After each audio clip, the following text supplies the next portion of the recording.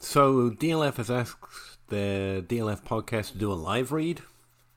I don't do this. I don't sell advertising space. I don't try and sell anything. But DLF is my home. It is my family. So I'm going to do them a solid here. Instead of putting the other podcasts from DLF ad up at the top of Dynasty Crossroads, I'm just going to do this here live read. Again, I'm not going to be paid to do it. I just think DLF's awesome. They got an awesome thing going on, and they asked, and I agree with it, so why not? Let me see here. I got to pull it up. You can tell I'm real professional about this. All right, so DLF would like you to know that if you are... God, can't do this properly, can I? Tired of the same old Dynasty format? Think you have what it takes to be a real champion? DLF has partnered with Safe Leagues and commish extraordinaire Scott Fish, hey Scott, to create a brand new DLF Champions Cup Series. That's DLF Champions Cup Series, just in case I stumbled that. In the DLF Champions Cup Series, you're matched up in a Superflex tight end premium with points and payouts awarded each year. Nice. The bonus is that every third year, your cumulative points go up against a larger field to see who wins the Champions Cup. That's a neat idea. Claim a team today and begin your journey to hoist the Champions Cup and claim $1,000. Wow, cool. That's the grand prize. Come prove it, I guess, is what they're saying. It seems like a pretty cool competition. DLF's running it along with Scott Fish. Actually seems like a lot of fun. So if you're interested in that, please hit up DLF, Scott Fish, or the DLF Champions Cup Series. You can find it on dynastyleaguefootball.com/safeleagues. Thanks very much. Let's do a podcast now or something, right?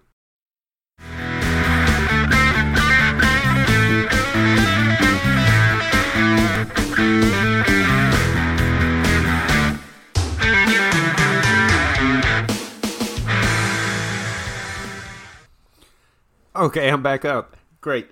I know it's post-draft, and it's Saturday, and I realize I don't have a Dynasty Crossroads episode out, and Saturdays are a day, so it seems like I should do something. But it's post-draft, so I'm just kind of talking here for a second. My thoughts post-draft, I wanted to consume everything. Everyone's got a thought, everyone's got a tweet, everyone's got a this guy greater than that guy, everything's now different. I love it all. I love the draft. I love the post-draft. But I am pretty soon to just shut all that noise out again, because it's kind of time to go back to hardware mode. Which Iron Man is it where he tears up his remarkably expensive and nice-looking basement and like builds a collider in his house, which, you know, yeah, that's possible. Or whatever. I don't know. As a montage, pretty cool visual for what it's like to go back to hardware mode. But I really think consume it all, get those initial reactions, then drown it all out, and get back to thinking about what do I think. Write it all down, write your ranks down, then adjust based on what everyone else thinks, what the ADP is. But it's really important, I really think, to establish where you are before too much influence. Take everyone's initial opinions. I certainly do. If you're interested in some of mine, I did a live reaction. Turned out a bunch of people were up at 2 a.m. after I got off work, so I ended up talking to J-Mike and a bunch of other people. But I put that up on Patreon. It's on YouTube and on Twitch, but that's where the link is if you want to find it. I also tweeted it out. I've been on the Dynasty Joes, Fantasy Joes, and their draft reaction show. That was today. I also went on the Dynasty Dummies Day 2 event, so you can find that on the DFPN network or the Dynasty Dummies feed. I'm around, I'm talking, along with a bunch of other people, just thinking about the draft as it happens. But I'm really back to just turn it all out, go back to my ranks, create my rookie board post-draft, my rookie ranks post-draft, and see where it is. I think I made it really quickly, but some of the best things I've made, I honestly think are just, hey, I want to know this, I want to be able to see this quickly, and that turns out to be what everyone, or what a lot of people find useful to see, because it's utilitarian rather than, how can I build a really cool database or whatever. So I created, it's got wide receivers and running backs. I'm thinking of adding quarterbacks and tight ends somehow. But right now, you insert the draft round, and it brings up a hit rate. So with running backs, it's just how often the running backs drafted in that round hit for a top 12 or 24 season since 2003. And it gives you that percentage, just to give you a rough idea of how good their draft capital was. Again, it's all kind of arbitrary boundaries, but it gives you something just to base what their draft capital, whether it's good or bad, based on historical averages. And with wide receiver, I do draft round and breakout age for obvious reasons. That's something I find really valuable, and I spend a lot of time working on understanding that stat.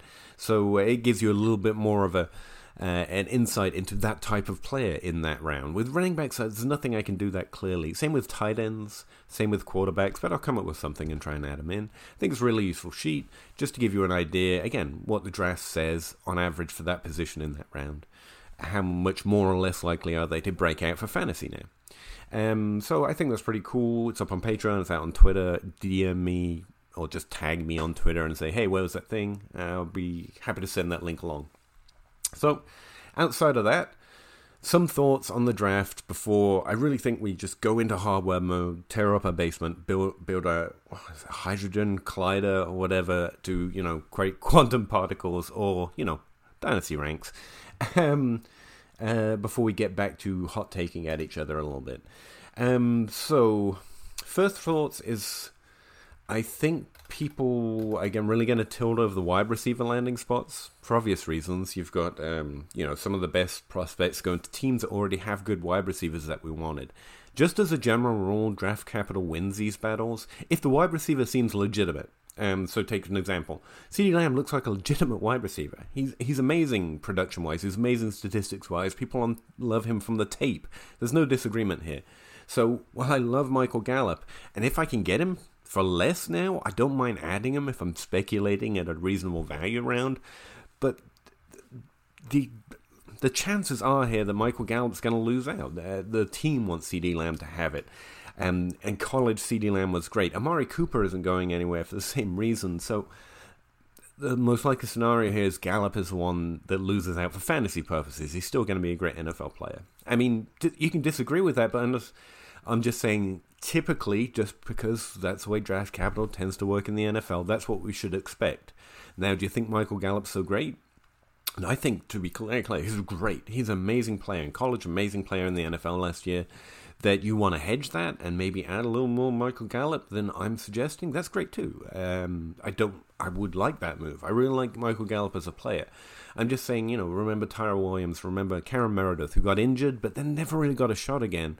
Maybe he never got healthy, I don't know, but he never really was given another shot. And after showing what he did in the league, I think if he had a little draft capital, he would have been given something. I mean, Philip Dorsett's still getting put on rosters and getting given chances. And Philip Dorsett's a good NFL player, but again, Cameron Meredith, Tyrell Williams have proven themselves to be and never really had the issue forced. And I think a lot of that comes down to draft capital, to spec and snobbery. I mean, we all have it. There's no shame in admitting the NFL likes, those high-profile guys, those names everyone knows. It's fine. So just be aware of that. I think CeeDee Lamb is a fine landing spot, especially when you consider we really thought he didn't. Jake did. Jake was brave enough too, but it's easier to see a top 24 season for most of these wide receivers, apart from a few that really looked like they could have that significant upside as traditionally we've seen it. But CeeDee Lamb and Justin Jefferson, they can get there. We know that because they're good players and good players can do it. But, I mean, we shouldn't be so upset about the landing spots just because the ceiling's definitely capped. I mean, the floor is really, really strong there and the draft capital's there. So we don't have a great way of measuring landing spot. So if your opinion on it is just, I don't like it, that's fine. I mean, be a little more pessimistic on it, but don't forget these are great players, and mostly they are going to confusing landing spots. They're going to good teams, which, as much as anything else, is a good thing for their landing spot, right? So don't overweight how much we can know how a situation will work out or will stay the same, because we usually get that stuff wrong. So it's okay to hedge that a little bit. So yeah, I'm really happy with the wide receiver landing spots, even though there is this little extra question about some of the depth on these teams now. The running backs at the top of the class definitely won landing spot. I mean, they have very clear landing spots with very clear roles and very clear needs. If I skip over to him now, Clyde Edwards-Helaire is not the shock. I mean, we know a lot of people liked him, but going at the end of the first round to the Chiefs, who never draft a running back that high, that makes him easily projectable as a 1.01. But if you still like Jonathan Taylor, again, the landing spot worked out for him. Second round draft capital isn't great, but in a deep class, you adjust a little bit. Typically, running backs in the second round break out for, top 12 or top 24 season. You can come up with a pretty good 37% of the time for either, if you do an average based on the second round for running backs. So, yeah, and Jonathan Taylor's better than that. We thought that pre-draft, right? Go look at my pre-draft board. Yeah, I was definitely high on Jonathan Taylor, so don't let the draft tilt me too much that it's the second round. It's fine. Indianapolis, good team, improving team, amazing O-line. Again, we don't know how those things work year over year. We can't predict them, but there's no reason to think that it's bad. So if you like Jonathan Taylor, and you should, it's okay to go, well, I want Jonathan Taylor, so I'm going to take him 101. That's fine too. Honestly, I think there are at least those two especially, a clear 1.01A and 1.01B, and that's fine. Go either way you want. Swift and Akers definitely didn't lose ground with the landing spots. Detroit's maybe a little bit more muddled for Swift than Los Angeles Rams are for Akers. I'm a lot more worried about Kerryon Johnson than I am Darrell Henderson, but mostly I think those are going to be the guys now. Second round draft capital or not, again, it's deep class, so I don't mind that as much as in some classes. So, 37% hit rate, I definitely think those two guys can fit in that percentage shot. And both on teams that have shown success at running the ball. One strongly wants to run the ball. Swift has maybe a stronger floor, rather, because we know these are both good pass catchers. This is passing great players in good situations. The top three picks without Superflex, at least, they're running backs. It's really where do you take the first wide receiver, and then you get to how do I weigh those muddled situations. So, yeah, I don't think much has changed for me there. Dobbins going to Baltimore, he was like my fringe end of the first tier pre-draft. I like him a little bit more, honestly, going to Baltimore. He's going to a great team, and as much as I know about landing spot, good team is good. And I can understand how that will work. Baltimore's a really strong team, loves to run the ball. Dobbins is a really solid prospect, and maybe not the elite aspect to some of his qualities, the way Swift, Akers have, but he's also got a better team than the other two. The Los Angeles Rams, I think it's fair to put them below Baltimore right now, just in terms of quality, but the Rams, again, you're passing here. I still start thinking about wide receiver between those top three running backs and Dobbins, but positional value puts it on Dobbins. Those are my initial thoughts, and that's the first question of this year's draft. Where do you take the first wide receiver? As for the wide receivers, it's real clear now. Let me be very clear about this. Justin Jefferson has the best, most likely shot of having a fantasy-relevant season. That's top 12 or top 24 season. He's not a surefire thing. No one is. Prospects rarely hit. It's a plain truth. But Justin Jefferson, if you were just doing on likelihood to have relevance, Justin Jefferson's it. And there is a 5% teardrop between him and then you get to CeeDee Lamb and Jalen Reagor. So it's not that we draft for floor, but the fact is we think Justin Jefferson has ceiling. In Minnesota, it's too easy to think he's going to replace Diggs, but where this player seems legitimate, statistically, production-wise, tape-wise, there's nothing to question that maybe the Rams... maybe the Vikings trying to replace Diggs actually got a good one. So, don't get too gun-shy because he's not Stephen Diggs, but he's Justin Jefferson, and Justin Jefferson's pretty damn good. So I'm not scared of that at all. I do like to reach for ceiling, and that puts me on Lamb, that puts me on Reagor. I actually really like his landing spot, and then that goes to not getting gun-shy, Philadelphia, screwing this up time and time again. But they obviously clearly want another wide receiver. They've tried a few lowered shots this year. They just went and got a first-round player. can't hate that. And I really like Jalen Reagor's upside. So, and again, it's about 5% likelihood based on those averages that I was talking about having a fantasy relevant season. So, I really think there's a tough crunch at the top of this wide receiver depth chart too, and you can rank him in any order you like. Jerry Jeudy's in there too. I think he's a little lower for me, but that's fine. T. Higgins, Denzel Mims. It's pick your poisons, pick your favorites, get your ranks out. And like I say, I haven't made my ranks. That's my rough sketch of them right now. I think I go Jefferson, Lamb, Reagor, then it's a Jeudy, Mims, Higgins kind of a sub-tier there. Laviska Shenault is the one who people are going to be excited about. They're excited pre-draft. I still have too many questions about his profile, especially going in the second round. His percentage chance of hitting looks good. I think he could be a peak late producer pitfall. But that's me, man. He's got... And this is just initial thoughts, right? I'm gonna dig down just to reconfirm my pre-draft. Do I like him more or less now in the second round to Jacksonville? I don't know. I think people are going to like him a lot more than I do. I don't think I'm going to end up with a lot of them.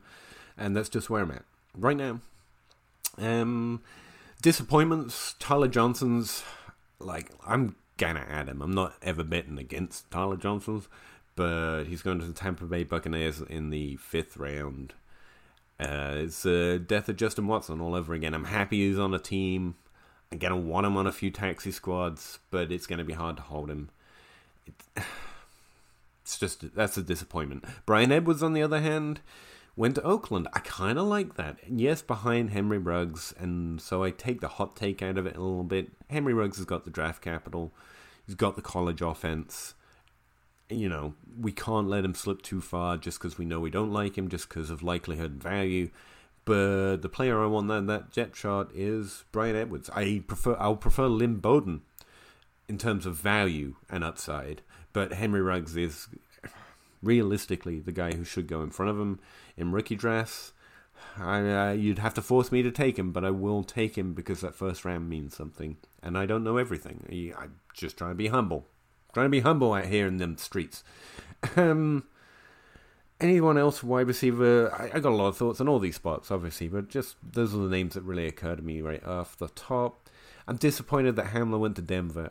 I mean, Denver looks like a great depth chart. Drew Lock's going to really have to work to screw that up somehow, and I'm almost sure he will, but Hamler's got a lot of comparisons to Andy Isabella.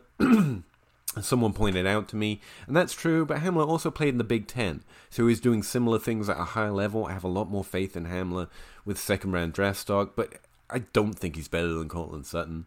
I don't think he's better than Jerry Jeudy, even in the same class. So Hamler's got a tough road. I'm going to grab him in third rounds just because I don't know how situations work out, and that's what I take from that. Take the player that I think's good. At low value, because situations change, fine. But it's a little disappointment. But also, I'm happy to see him get second round draft capital. Good for that guy, you know. Brandon Ayuk, no, I'm not a fan, and I'll talk more and more about him. All of this stuff of the coming weeks, I'm sure. But first, I want to get down to securing my ranks, securing my thoughts, then dig back into what other people think so I can adjust for the things I do and don't do, for the things I know I do well and know I don't do well.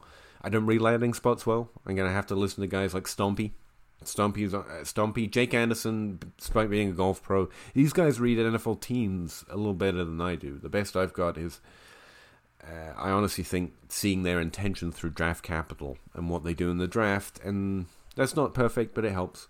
So I'm going to need to listen to people. But right now I want to get back to what I think, making those ranks, making that post-draft board. That's the first thing I'll make. Then I'll post that, and then we can get back down to interviewing people. Over the next few weeks, I'll also produce a few more solo shows. Again, just whittle out the noise, come back down to brass tacks. What means what does this mean? Applying it to what just happened in the draft. And then we'll start to build in some other good opinions from maybe some more interviews. I just interviewed Bobby Koch. I just interviewed a few different people actually that I'm not going to make into solo shows, not going to make into Crossroads episodes. I'm just keeping them as online episodes because, again, I want to get back just to solo shows, working through this class, what I can and can't tell you from what just happened in the draft. But I did interview Bobby Koch. It's up there pre-draft. I did interview Tanho from DLF as well. We did a bunch of great interviews this last week that I didn't manage to make into podcast episodes, but hopefully you can check them out online, on YouTube, on Twitch. Or if not, if you have to go back to hardware mode too, it's time to stop consuming pre-draft takes. I don't blame you at all. I just wanted to get on and do a Dynasty Crossroads episode because it's Saturday. The draft just happened. Really excited. I'm in that post-party very cool mode. I got my cup of coffee. I'm feeling warm. I'm feeling snug. I'm feeling content as I work through draft notes, draft capital. I got a bunch of wide receivers I don't have in my database because they really didn't show up, but then got draft capital. I don't think a lot of any of them. I don't know enough about them. I got to go find their stats, put them in the database, re-upload the college prospect database with the draft capital so that can all be visible. My pinned tweet on, and also my pinned Patreon post for free so you guys can consume that. Got to get that updated, make my post-draft board, and then move forward. Hope you really enjoyed the draft. Not as many trades as we hoped, but plenty of really good landing spots, plenty of really interesting situations. And I think the draft capital told the truth, right? Was this a strong class or a weak class? What would happen? Ultimately, the NFL is telling us this is a really strong class. So I got to shut up with that narrative a little bit. I do have some arguments in the back of my head, like T.Y. Hilton's class. I remember that being pretty strong, right or wrong? And most of those top 1, top 2 guys didn't work out in the end, and T.Y. Hilton ended up being the guy you wanted later in the draft. You know, that can still happen to classes like this, but the story is a story, and the NFL loves this draft class. And that's great. That's great stuff for fantasy. It's easier to find more prospects to want. And those 2 big chunks of wide receiver and running back tier 1s. It looks like a target-rich environment. Gonna go find out which targets I really want to emphasize from now on. Anyway, I hope you had fun. Hit me up on Twitter at PAHowdy. Hit me up on Patreon if you want. Again, most stuff on there is free, guys. It's just a place I can host stuff that doesn't get lost in a big long feed like on Twitter. So check me out there too if you want. Check out that DLF read that I just had to do. It sounded really fun. I mean, Scott Fish is involved, so you know it's got a good heart at the heart of it, if nothing else, and it's going to be really well run. So yeah, guys, I will talk to you again next week. Next Saturday, solo show, hopefully unveiling the fact that I've updated both my database and created a post-draft rookie board, and I can tell you what my ranks are and why they're that way. Really enjoyed it. Great draft this year. I hope you feel the same, and I will talk to you again next week. Yeah! Chicken or crow, crossing the road, go. Clicking a poll, Twitter is gold, player unfold, so Jake on the table and Abe on the plays, though. Pete enumerates the plays, they're analytical. Picking my nose, don't really know if I like that. Picking their brains, got different lanes, but I like that. Picking these guys, all of these times, all of these nice stats. Picking apart, the film is an art, always a fight back and forth. There is no order, they disorder more and more because the players ain't no older. They some hoarders or some mortars, dropping bombs without no borders. They got that I like mortar, Pete grinding numbers like molars. I don't know anymore, I am at a crossroads. Chicken or crow, crossing the road, go. Clicking a poll, Twitter is gold, player unfold, so Jake on the table and Abe on the plays, though. Pete enumerates the plays, they're analytical. Chicken or crow, crossing the road, go. Clicking a poll, Twitter is gold, player unfold, so Jake on the table and Abe on the plays, though. Pete enumerates the plays, they're analytical.